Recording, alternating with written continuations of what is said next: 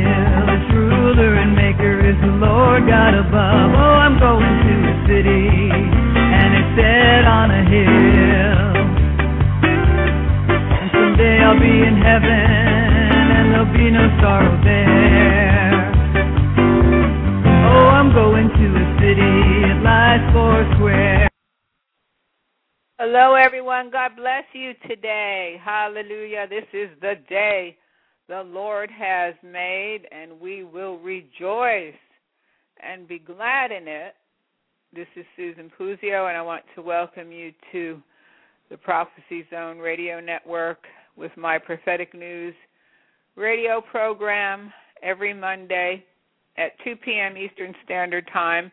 And also I have my own program on Saturday at 1 p.m. Eastern Standard Time called Prophetic News, and we have a 1-hour program on Saturday.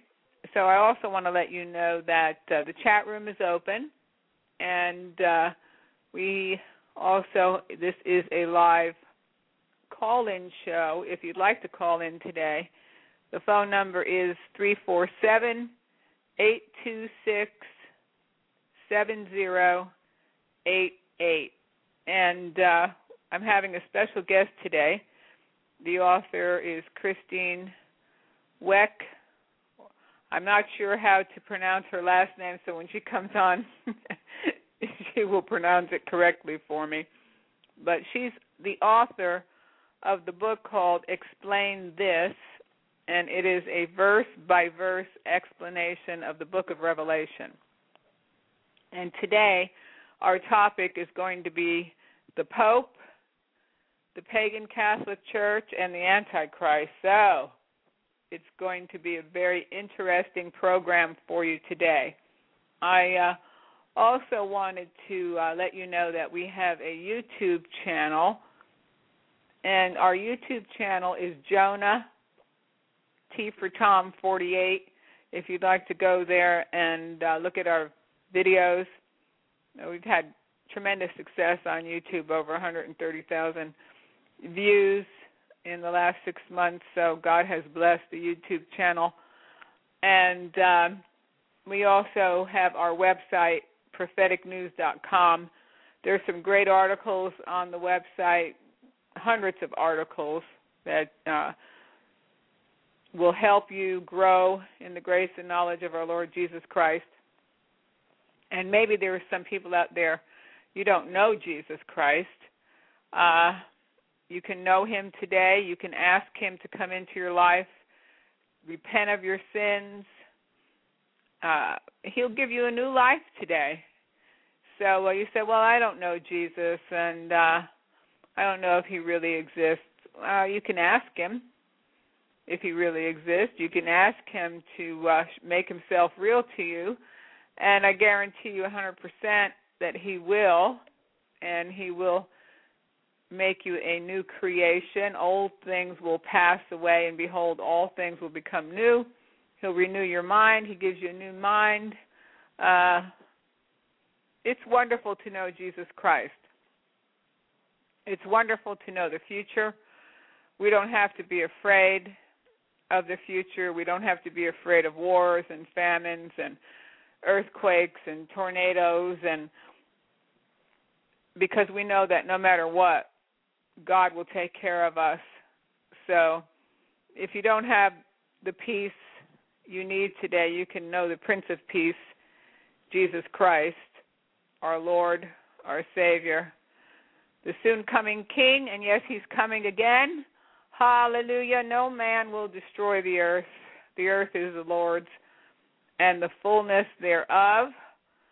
So I'm going to bring my guest on the air now. Christine. And I am here. How are you? Hi.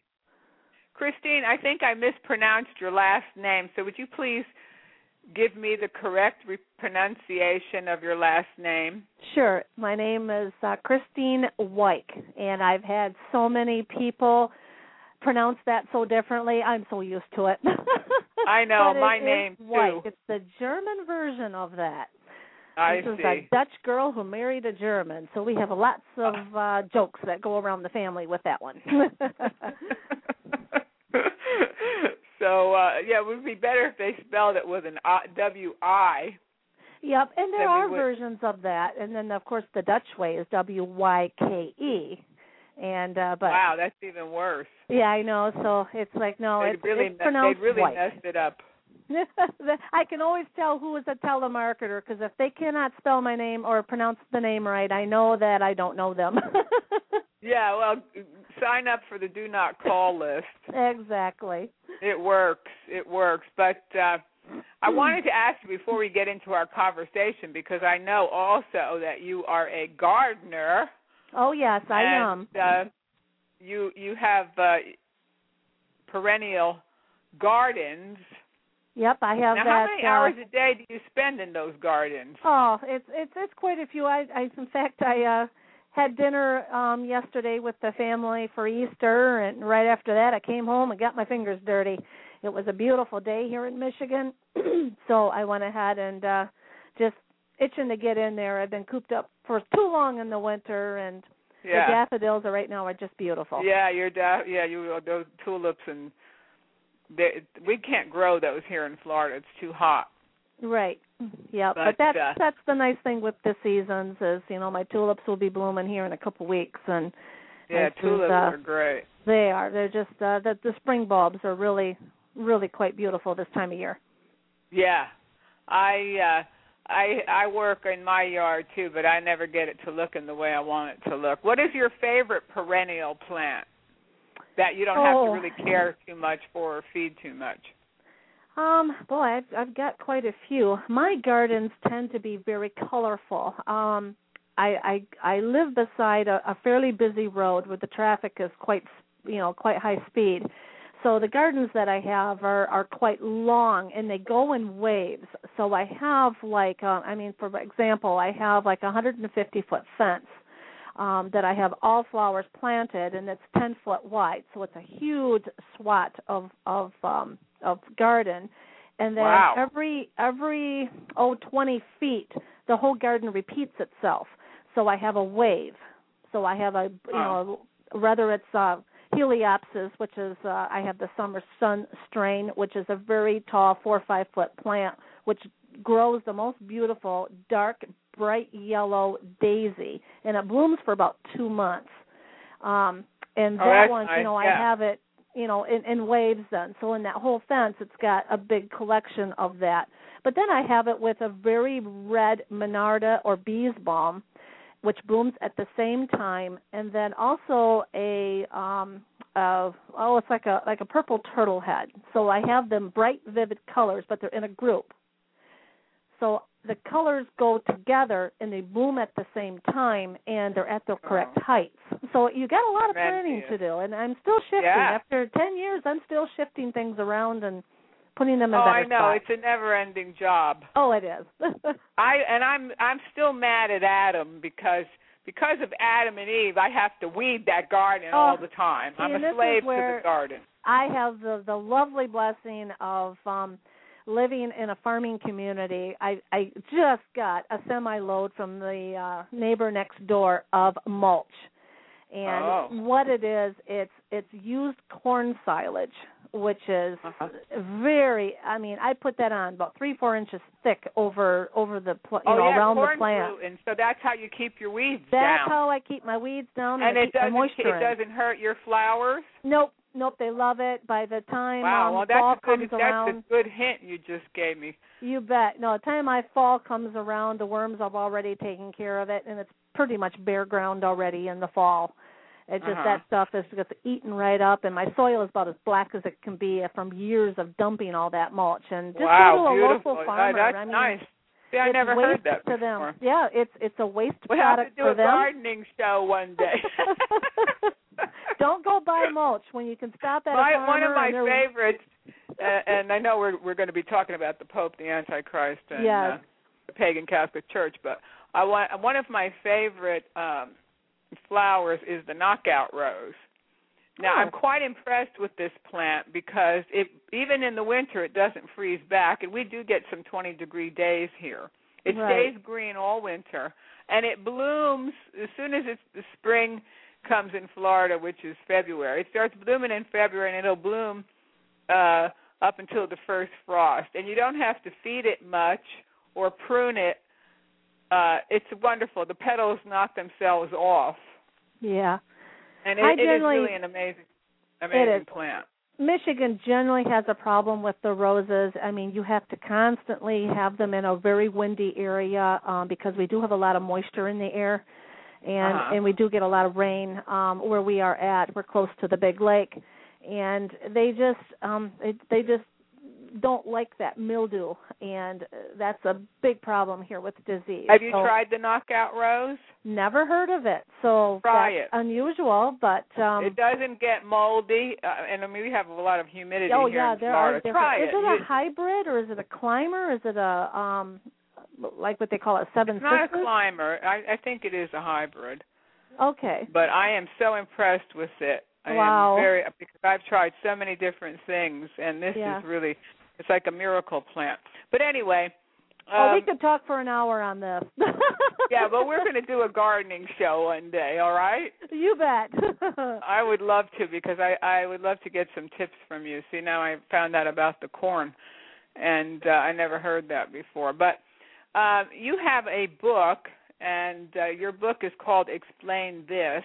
Also, would you tell the people about your radio program on Blog Talk Radio and a little bit about your book? Oh, okay. First of all, I wrote the book. I finished it last year, so I've had it a little over a year. I finished it last year in the early part of the year. I just now have got it into print since last September. So I've had the book approximately 6-7 months. And it has done well. It is not currently in stores. However, we are moving that way the month of May. I'm hoping to get. The publishing world moves very slowly, especially when you self-publish. I mean, actually, if you publish anything. I mean, if you have an agent or if you self-publish. Well, that's your famous. Have an agent. It is. Have a good agent. If you've got a name on you, then your book sells automatically you can just write from anything. the author. Either sow your seeds and get a return in 30 days. You bet. You can. But the way that I have always looked at Revelation, it started with doing a Bible study where we went through Revelation verse by verse. We took it apart. We did it for about 12 weeks with a study group in my church. And it was somebody there who mentioned to me, why don't you write a book? And I just kind of laughed at him going, yeah, right, I don't have time for that. If you knew my garden, you'd know why. And, and plus I do have another full-time job, which, by the way, is going to be taking a back seat lately because I'm more and more focused on the marketing of the book. Very good. I just ignored it basically for about 2 weeks, but it would not leave me alone. It was one of those things where I know God was just poking me constantly. Get it going, get it going, get it going. Finally, I thought, I haven't wrote anything since high school. I am not a writer. I mean, I did well in school, but people, I'm 48 years old. It's been 30 years since I wrote anything. I mean, I don't write to editors. I don't write to newspapers. I don't do that. This is just not me. And I thought, okay, I'll try the first chapter. And I did it all in one night. And, of course, now you got to understand, I had much of my material already because I was doing the classes. But to write it into a readable form is much different than speaking at a class. Right. So I pulled it together, and I read it a couple of days later, and I thought, I really like that. I like the way it was written. I was kind of like, wow, I think I got something. And I did the next chapter and the next chapter. And granted, it did take me 10 months to write it, but I didn't do it all the time.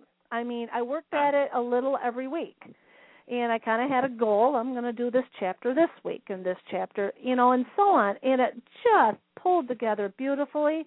The publisher that I found fell right in my lap right when I finished it. It was just amazing. It was just like everything just went according to what I didn't plan, but yet it worked out well. And the way I understand it is I see Revelation more simply, more clearly. And as we look through some of these verses in Revelation today, your audience will understand how I come with that more literal, more simple view that makes common sense. And that's what my book is about.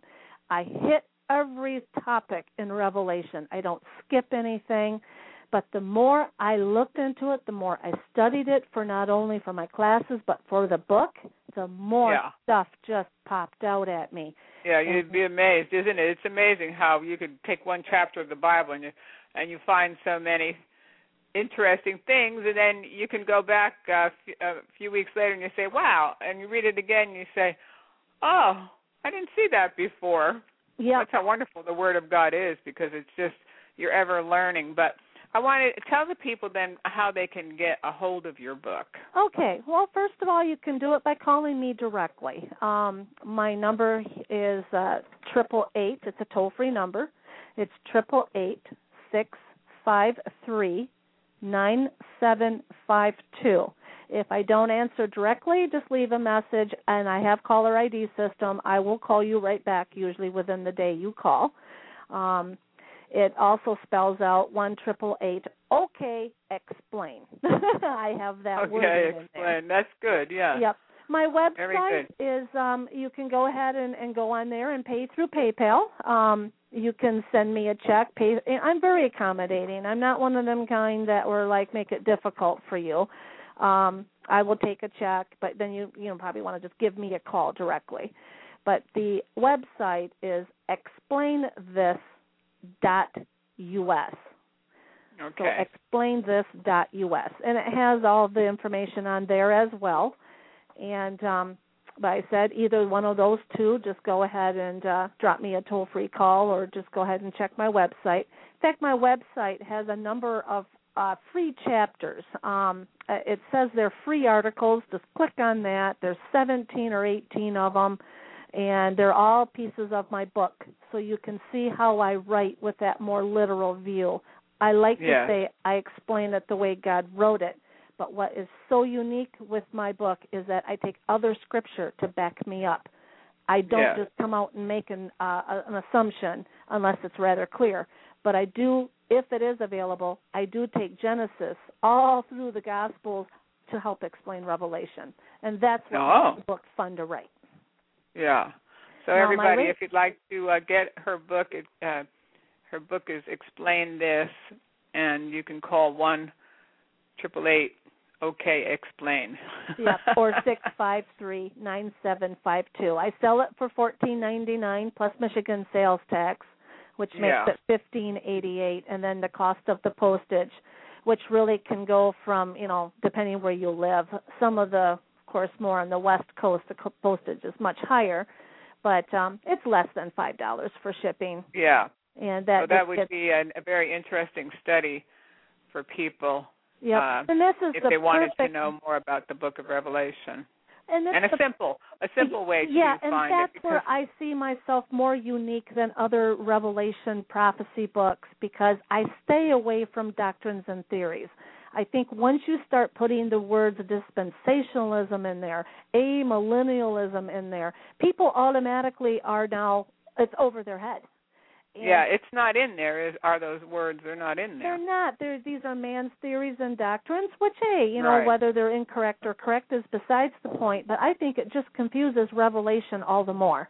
I just like to say, let's use God's Word, the rest of God's Word, to help explain how Revelation could happen. Yeah. So, now, my radio show, we missed the radio show. You can catch me on Wednesday evenings.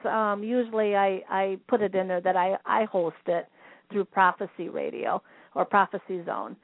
And but usually Wednesday nights I hit it. In fact, this week, Wednesday, I'm going to be talking about Babylon, which is actually going to be Rome. Kind of explain what Rome will look like when the Antichrist is in power. The book of Revelation gives us a lot of clues as to what we can expect. Wow. So what time is that on the Prophecy Zone? I believe it's 10 p.m. on the Western Coast. Okay. So you want to check that out. I know that you've done a few programs in the past on the Catholic Church and the Pope, and the Antichrist. So I wanted to ask you what is the Pope? Who is the Pope? What does he really do?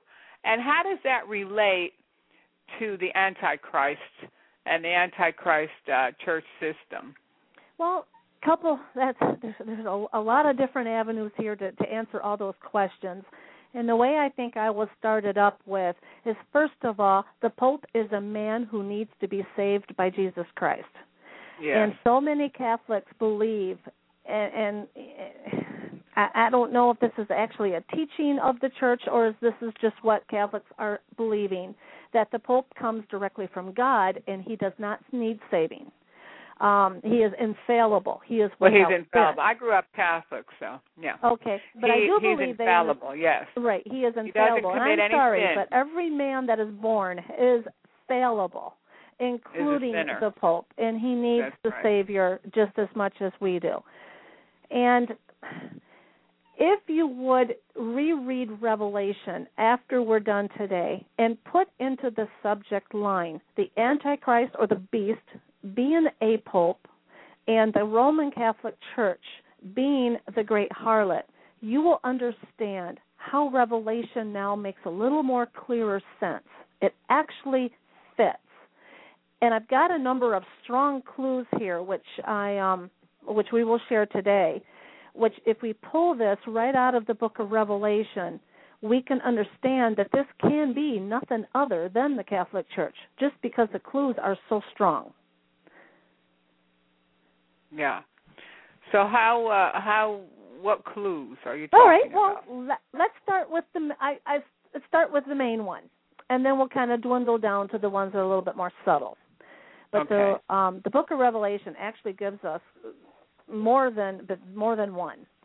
And I think the main one is Revelation 17, verse 9. And I'll read it right from the Bible here. Good. This calls for a mind with wisdom. Now, here's a clue right here that put your thinking caps on. This calls for someone who has a little bit of an understanding. In other words, don't be ignorant of this. Just try to gain a little understanding here. The 7 heads are 7 hills on which the woman sits. Now, this is also describing the beast. Now, 7 heads are also 7 hills. Now, where do you think a city is that sits on 7 hills? If you were to go to a travel agent and say, I want to go to the city that sits on 7 hills, where do you think they would send you? To Rome. Basically, Rome has been known as the city that sits on 7 hills. Now, in John's time, it was also named as that. So this is not a new caption put on to the city of Rome. It's always been known as that. Now, there are people that are going to argue that say, you know what, Rio de Janeiro is a city that sits on 7 hills too. And that is true. There are actually 7 cities across the world that sit on 7 hills. What is interesting is this is where the woman sits. Now, you got to understand what a woman in Revelation is. It is a metaphor that helps to describe a movement, a group of people that have a like-minded belief or an interest. Okay, so it's not actually a woman. No. For example, the bride of Christ. Right. Okay, or the virgin bride of Christ. Who is that? Well, that's the believers. That's the we church, all share a common belief that Jesus Christ is our Savior and He died for us. So that woman or that virgin bride, that woman is a group of people who believe in Jesus Christ. Yeah. What is the opposite of a bride? A groom. Well, in a woman category, you would say the opposite, complete opposite of a virgin bride would be a prostitute. Yes.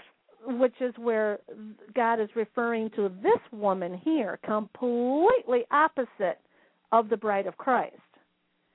And one of the things that makes her a prostitute is adultery in God's eyes is the worship of someone or something else. Okay, yeah. So this is a group of people who have a like-minded attitude or a like-minded belief in the worship of something else other than God or in addition to God. And that's what makes this one a harlot. Now, in Revelation 17, verse 9, the woman sits on the city of 7 hills. Now, if you were going to take a woman as a religion, where does the church or the group of Mormons, where do they sit? Where does that religion sit? You would say that would be Utah. Religion? Yeah, Utah, you'd say that would be Utah. I'm talking location worldwide. That's where that is generated. That's where that religion sits. If you were asking where does Judaism sit, well, that would be Jerusalem. Right. You would say that's where that comes from. And Islam would be Mecca. Where does the church, or where does the Catholic Church, Catholicism, where does that sit? In Rome. In the Vatican. Right. And that is the only city that sits on 7 hills where one person, the Pope, rules from that area, and it's a religion. There's just too many components that make that verse in Revelation to make it anything else than the Catholic Church. And that's what I felt was very compelling. I mean, to me, that is a very strong clue that the religion will sit in Rome. And that's where it always has set, and it's where it will sit. Another clue comes from earlier in the chapter, Revelation 17, 6 through 7. Now we hear a little bit more of a detailed on the woman. And this is a quote from the Bible here. I saw that the woman was drunk with the blood of the saints, the blood of those who bore testimony to Jesus. When I saw her, I was greatly astonished. And the angel said to me, why are you astonished? Okay, now understand John here. John is looking ahead into the future. And he's seeing this episode happening in the world here where there is a church that is going to be controlled by an Antichrist. When John was persecuted, or when the apostles were persecuted and martyred and murdered, who were they persecuted by? Go back to your Roman times here. They were persecuted by the government, by the Romans, by pagans. Right. Okay. And John always understood that. The Jews were always persecuted by pagans. You know, and the early church was always persecuted by pagans. Yes. And he's looking at this going, what's going on? He's astonished. He's like, this is beyond amazement. Astonished is like he's just taken, speechless. He's seeing something happening to those who bear testimony to Jesus Christ. He's seeing the believers being persecuted by a church. Yeah. And he's astonished. He's like, what's going on? How can this be? This is not right. This is the church holding to the teachings of Jesus, and they are the ones persecuting the Christians. Yeah. Do we ever there's nothing new. I mean, there's nothing new about that because they've been doing it. Go back to all the Inquisition. Along. The Roman Catholic Church was definitely capable of this back during the Inquisition. Yes. And are they capable of doing it again? Absolutely. Yes. Absolutely. Well, that's the great. They've managed through tremendous public relations to, for years, they wouldn't even admit that there ever was an Inquisition. And there was just too much history. They couldn't deny it. So then they apologized for it. And, of course, simple-minded people want to say, well, yes, we should forgive them. They apologize for the Inquisition. But, I mean, come on. What church that calls itself a Christian church murders people that don't join? It has nothing to do with Christianity. It's a false religious system. Sure. Well, let's go on to another clue. This one is another strong one. Revelation 17, 3 through 5. And the angel carried... are you ready? Yeah. 17, 3 through 5. And then the angel carried me away in the spirit into the desert. And there I saw a woman. Okay, here's the harlot again. I saw a woman sitting on a scarlet beast that was covered with blasphemous names and had 7 heads and 10 horns. The woman was dressed in purple and scarlet and was glittering with gold, precious stones, and pearls. Okay, you tell me what religion in this world is described better than the Catholic Church right here. Look at Christmas Mass. Look at your Easter Mass, although Easter they do a lot more white. But Christmas Mass is nothing but red and purple. Uh-huh. And all the glitter, the pomp, the splendor, the glory of the church. That has been ever since it was started also. It was a very wealthy organization. Very wealthy. It's interesting that they've been having these programs on, I don't know if it's the History Channel or the Secrets of the Vatican. And I had to laugh because it's another PR move. Of course, they have these vast archives, and but you're not allowed in to view their documents, their letters, and the history that they've collected for many thousands of years. But and the commentator was saying, no, the Catholic Church doesn't have a lot of money. In fact, they're operating in the red. Well, I thought, I have to laugh. That is such a ridiculous statement. Have you ever seen the gold? They have chalices that they claim that the body and blood of Jesus is in, and they're in gold, solid gold chalices. And these, you know what? A perfect point. Look at that. Further in that same verse I just read, she held a golden cup in her hand. Yes. There you go. Is the gold chalice or the communion cup, has it ever been silver in the Catholic Church? No, never. It is always gold. It's and always that, gold. To me, is a very strong clue that God gave us, that this woman, this movement, this body of people who have this like-minded religion has got a golden cup, and to the Lord it's filled with abominable things, and it's the filth of her adulteries. Everything in that is the worship of something else. Oh, yes.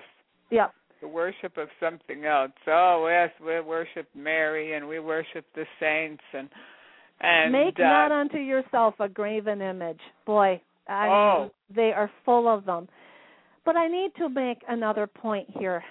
For those who have loved ones in the Catholic Church who are part of the Catholic Church, do you realize that in Revelation 18, verse 4, there is a clue here? Again, it's a very strong clue that Jesus Christ has believers in this Catholic Church.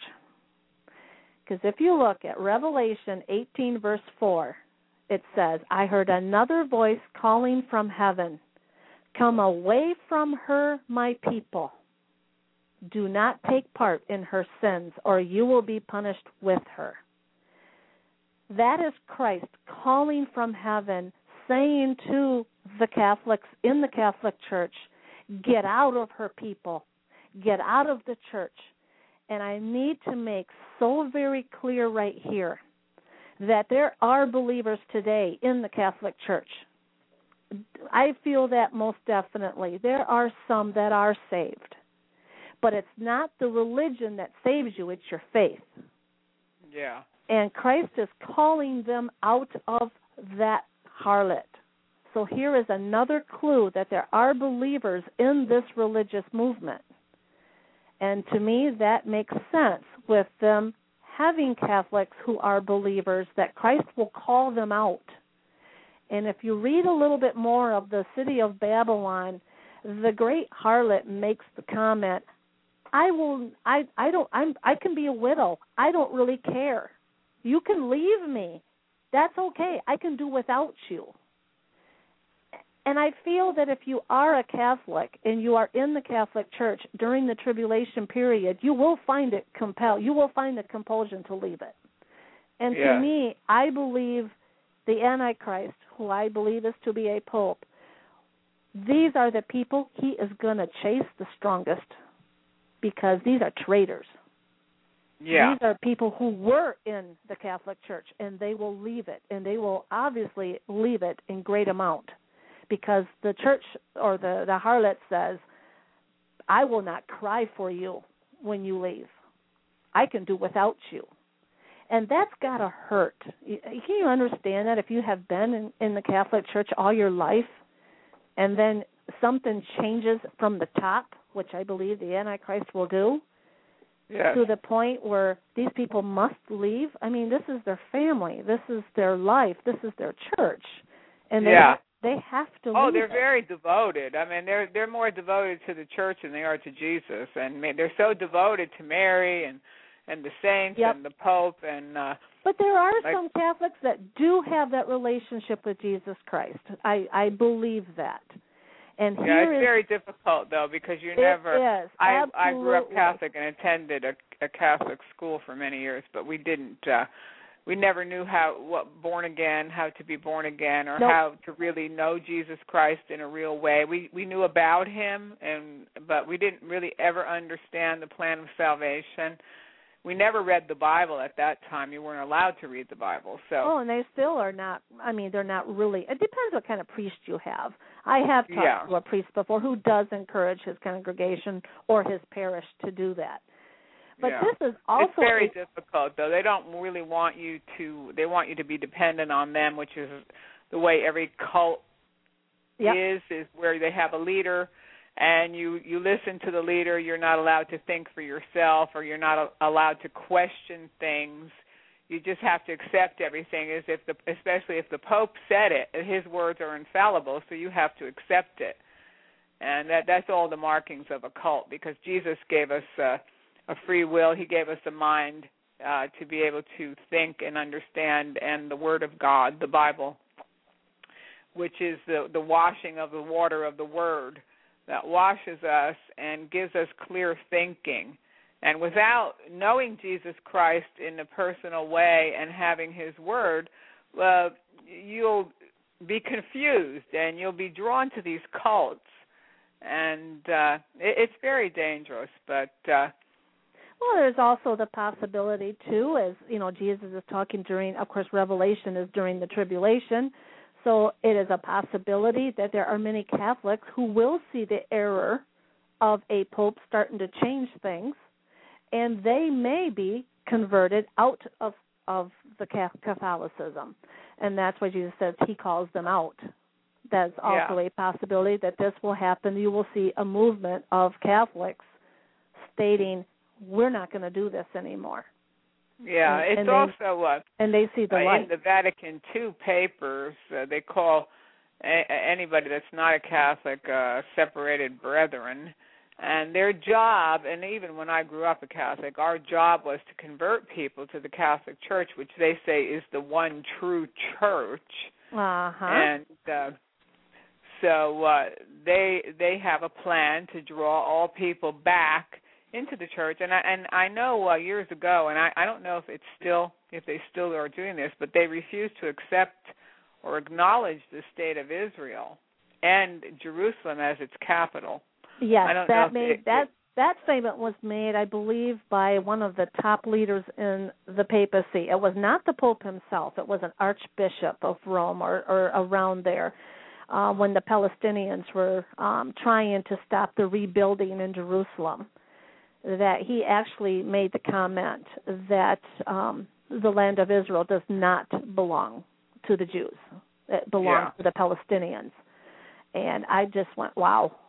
Well, they really want it. For years, even they fought the Crusades, and they wanted Jerusalem. They wanted, because then it would prove in their minds that it really was the Catholic religion is really the one true religion. And so they needed Jerusalem. Keep in mind that the Antichrist will get in the temple there in Jerusalem at that 3.5-year point. So that does happen. Yeah. So that would be interesting to see that whole scenario play out, because they've been fighting wars. Like I said, the Crusades, that was about capturing Jerusalem for the Catholic Church. So for many thousands of years, they've been trying to capture Jerusalem. So I wonder if they have something to do with all the intrigue that's going on in Israel. And of course, we know that they have the Jesuits, which is a paramilitary organization, and also the Knights of Malta. They'll do anything. They're called Defenders of the Faith, and they'll do anything to convert people to Catholicism and to work for the Pope. So. And you got to remember too, the Pope we have right now is basically he's quite laid back when it comes to world politics. He does not really get much involved. I mean, he makes his comments. He did a comment on the Libya issue, but you can't say that he involves himself into any of the confrontations. But what if we get one after him that feels the need to do this? And they already carry quite a bit of clout, the popes do. They say they don't get involved, but what that's if we why end they up have with the Jesuits and the Knights of Malta.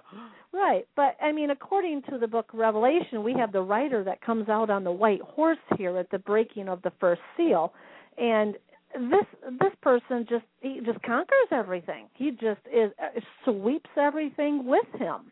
And the whole world. Now, you said something very interesting right there, because it's always been, to me, I never really understood the seven seals. Right.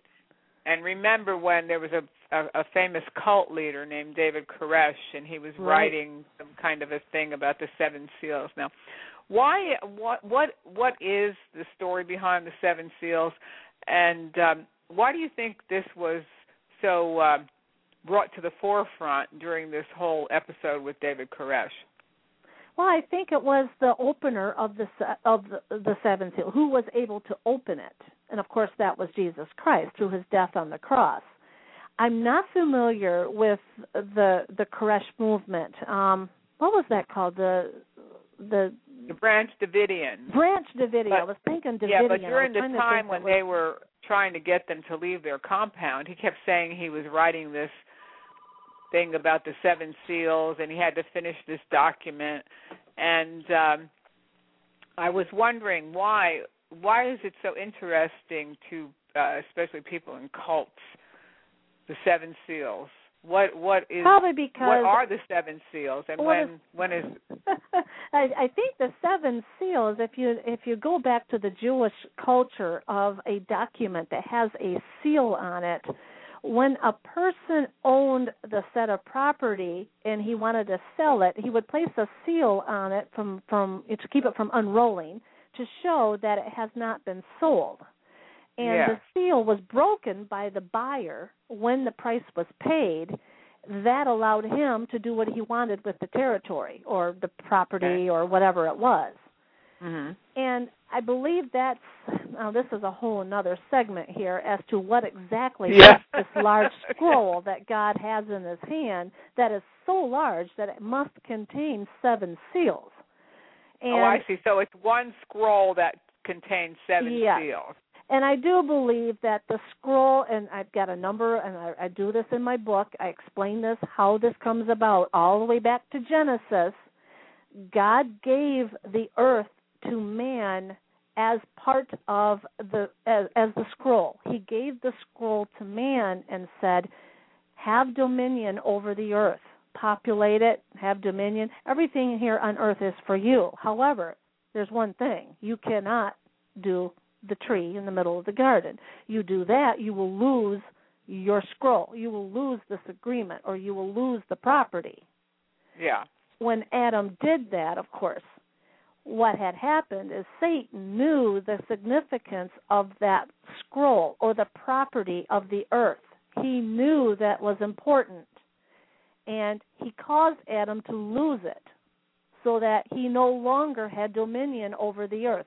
We do to a point, but you ever get a cat and try telling a cat what to do, you have no control over that animal. That animal will do what it wants. And we have no control over nature, Mother Nature. That is something that God took away from man. And I believe that was given then to the devil before Christ had died. Remember when Jesus was tempted by the devil took him up to watch all the kingdoms of the earth. you can own all of this if you worship me. So obviously the devil had some control of the earth because he was able to give the kingdoms to Jesus. Yeah. Which I made that parallel saying, what was the price that Jesus had to pay to get the earth back to God? Well, that price was the cross. Yes. And that's why the devil did not want Jesus to die on the cross, because that was the ransom paid for the earth and all of mankind. So the seal now, or the scroll now, is in the hand of God. Who is worthy to break the seals? The one who paid the price. And that's where the Lamb comes in, being able to take the scroll from the hand of God, and he is able to break the seals. And each time he breaks the seals. Now the scroll is the earth. So when you break a seal, something happens upon the earth. So seal number 1 breaks, a horse comes out, which is the Antichrist, and he starts to conquer. And if we have a pope that sits on the saddle of the white horse, he has a bow but no arrows. That's another thing. He goes with diplomacy. He doesn't get what he wants by fighting, not yet. In the beginning, he comes as a person of peace. But the whole world is in awe of him, and they follow him. Who is the one who can defeat this person? Who is one like him? For he is great. He solves all the problems. Can you imagine now, as the world continues to deteriorate, not only money-wise, but nature-wise, food-wise? I mean, you just go ahead and you can rack up the list of problems the world is having. You have one person that has all the answers. Will not people follow him?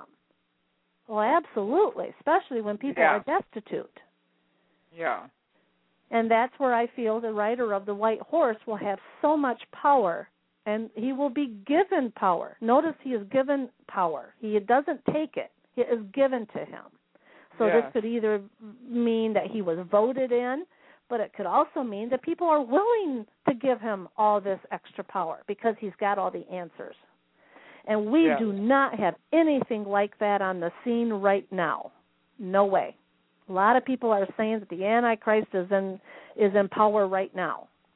A lot of people like to link that to our president, and it just doesn't. He doesn't fit. He doesn't fit the protocol here. Obama is not the Antichrist. No. And really, I don't believe that either. No, he is not in power yet. We have to wait. Yeah, we and have that to wait. 7-year treaty that he signs with Israel is going to be the first clue to figure it out. The clue. Who he is. Now, you got to remember, too, God put these things in his word to not trick us. As we see things unfolding, as time moves on here, more and more are we going to see things more clearly, where we will not be fooled as to who the Antichrist would be. But for those people who ignore it and don't pay attention, those are the ones who will be deceived. So, the book of Revelation and the Antichrist. Now, is the Antichrist, we see so many things happening especially in the financial arena. So there'll be 3.5 years of prosperity? Very possible, because if you look again at the opening of the seals, the first horse comes out, such and such happens. When the second horse comes out, which is the red horse, he takes away the peace from the first horse. Catch that little clue there. So there will be a time of world peace where everything seems to be going great until, of course, the second seal is opened. We, again, do not have that in the world today. So the opening of the seal has not happened yet. We have to understand that the seals are not yet started. I see.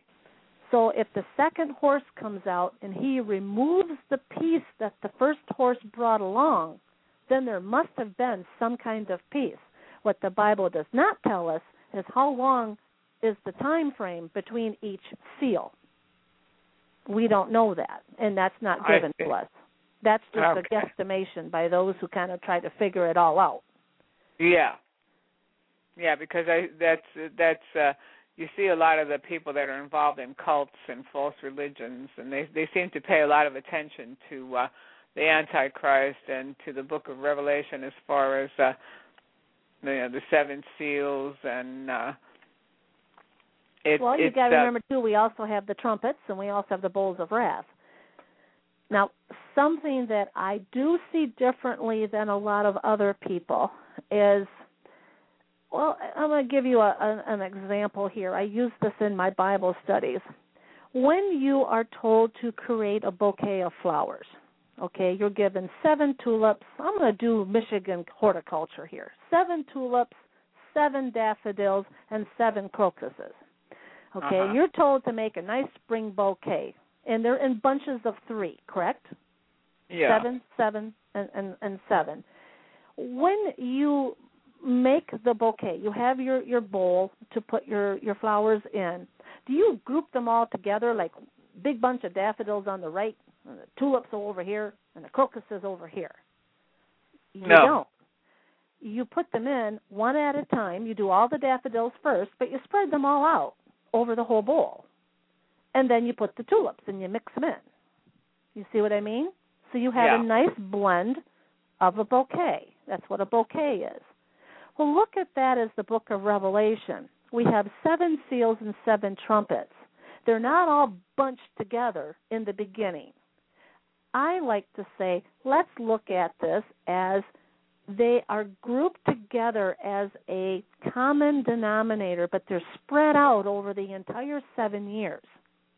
So the first seal can open, but so can the first trumpet together. I mean, it doesn't, but they can go very closely.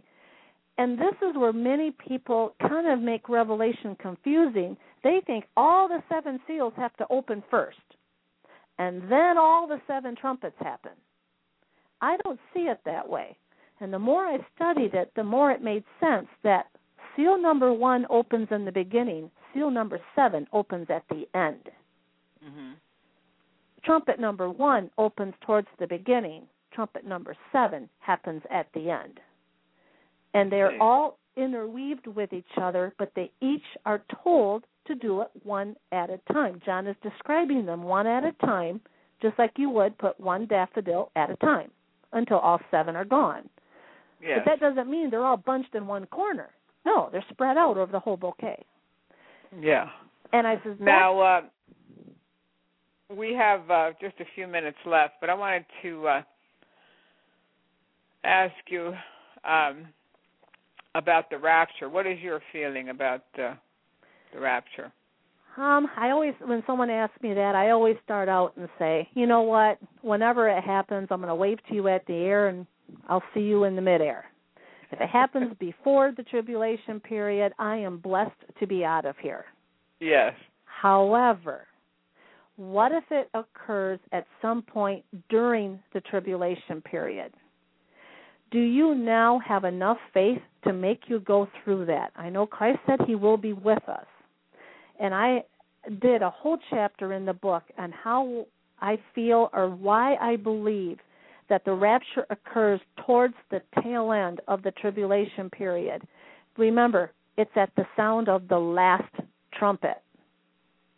Not the first trumpet, not the second trumpet, not the third one. It is the last trumpet.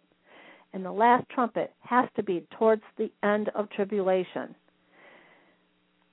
What I believe, and I know in my heart, that if the rapture, who cares when I believe when the rapture is? If you're ready, you're going to go. Right. It is not a condition for salvation. And there are so many people who will argue amongst good Christians to the point of creating diversity between churches and families over this issue of the rapture. It is not a condition for salvation, so why do we monkey with it so much? The devil wants us to create diversity, and the rapture has done that with many believers and with many churches. And when I do I have a table that I work with sometimes at county fairs where I set up my Revelation series, and I get all kinds of people, atheists and believers alike, that approach my table, and there are so many people who look at my sign and they see the 666, are you ready for your Savior? And they see that and they're like, I will never read Revelation because it doesn't apply to me. Wow. And to me, that is ignorance. And the Apostle Paul told us this, brethren, I would not have you ignorant. Try to understand Revelation, like you will be going through it. If we don't, we're blessed. But if we do, we now have a knowledge of what is going on and what we can expect. Yes. Because it was put there for a reason. But to put your head in the sand and say, doesn't apply to me, rapture's going to take me away before the Antichrist even comes to power, I believe them people will be the ones to be deceived because they have no idea what is coming. Yes. So when we're raptured, but Jesus does not actually come back to the earth. So how does explain a little bit about the second coming? I believe that, he sends his angels out to collect us. Now, what is really interesting is this pastor, I think his last name is Campen or Van Campen, he says May 21, the world's going to end. Oh, really? Oh, you haven't heard this? Oh. Oh, man. I believe there is a march going across the United States starting May 20 or May 19. That they are telling everybody that May 21 is the day the Lord's coming back. It is being advertised in my city. Really? It's on billboards. No, I haven't heard that. Yeah. I'm trying to think of his website, and right now it is eluding me. Just Google May 21, end of world, and you'll come up with all his shenanigans. And he firmly believes that May 21, according to his working the numerology in the Bible, May 21 will be the day of the rapture. Well, that's an oxymoron. And what were we told? You will not know the day or the hour. And he's labeled the day. Right. That's what the Bible says. Something you got to keep in mind here, there is a reason why we may not know the day or the hour. Because at any given time upon the earth, there are actually 2 days going on. I mean, if you look at the 24-hour period of the earth, there are 2 days going on at some point in the world at one given time. So how can Christ return on a particular day when it's already tomorrow in many other countries as we speak? I mean, today is Monday for me, but it's Tuesday in other countries. Yes. So that might be an explanation of how Christ cannot come on a particular day or hour, because there's 24 of them. There's 24 different hours. Okay, but it's all at the same time. You understand? Yes. It's at so the that same could time. be a little play of words there. Yes. Another thing is when the Jews raise the shofar for that sliver of the moon to come up, they actually do not know the day or the hour it happens. They send somebody up on a hill to look for it. And when they blow the trumpet to start the Feast of Trumpets, they wait for that one person to look for the sliver of the moon. Then that's when you blow the trumpet, and that's when the Jewish holiday begins. So again, Jews today don't even know the day or the hour of the Feast of Trumpets. You have to wait. Oh. And that's something that they actually send somebody up on a hill and look. Yeah. And then they announce it. I see. I'd like to say that Christ would appear before the tribulation period. We got some tough times to go through.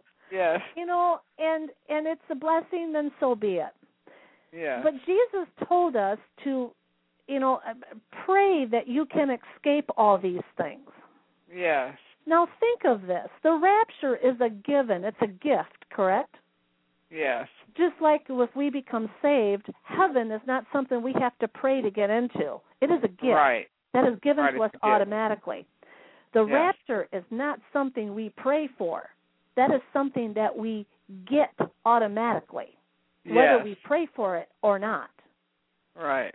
what we need to pray for, I think what Jesus meant there, is that things will be so terrible that pray for your own death so that you stand before the throne of God. Oh, amen. And that, to me, is a clue that people, if you are a believer in the Lord Jesus Christ, boy, we got some tough times coming. Get your strength strong. Get your faith strong. Yes. And He will be with us, and He will help us through this. Yes, amen. And that is a promise He made us. And I have so many people that say, why would God put His church through the wrath? But the wrath doesn't come till the bowls of wrath are poured out. We are out of here then. Good. Then we are done. But there is going to come a time of great testing. And I tell you what, America needs a great time of testing. Yes. Well, Christine, I want to thank you. Oh, I appreciate very it. Much Thank you so much for having me on. It was a blessing talking. It. Yes, and we're going to do it again because I want to do a program about the 7 seals. Yes. Oh, you pick any topic in Revelation, you can spend an hour or two. Yes. There's so much. But it was good today. It was very, very informative, and I think it was it will really help so many people. So I want to thank you again, and appreciate it. We'll be talking soon, okay? Thank you very much, and you have a great week. Thank you. You too. All right, everybody. I want to thank you for tuning in today. And remember, Jesus Christ is Lord. There's no other Lord. He wants to give you a new life. You can today be born again of the Spirit of God. Old things will pass away. Behold, all things will become new. Ask Jesus Christ today to forgive you of your sins. We've all sinned and come short of the glory of God. Ask Him to reveal Himself to you. He will. He will save you. He will heal you. He is a wonderful Savior, a loving, merciful God who loves you. He'll take away that confusion that you have. So ask Jesus Christ to come into your life today. He loves you. God bless you.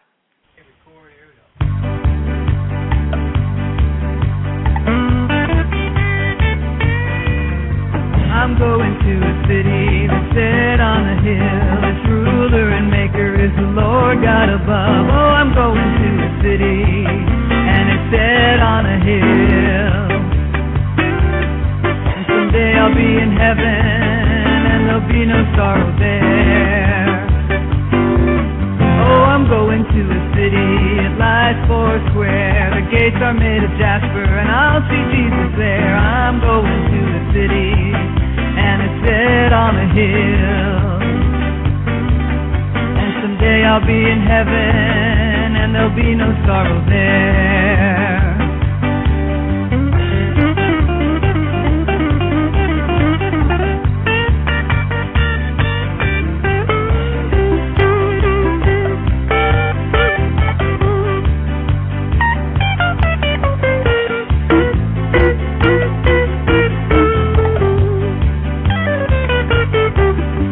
I'm going to a city that's set on a hill. Its ruler and maker is the Lord God above. I'm going to a city, and it's set on a hill.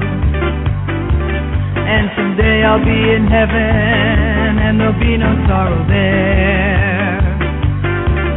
I'm going to a city, it lies 4 square. The gates are made of jasper, and I'll see Jesus there. I'm going to a city, and it's set on a hill. And someday I'll be in heaven, and there'll be no sorrow there. And someday I'll be in heaven, and there'll be no sorrow there.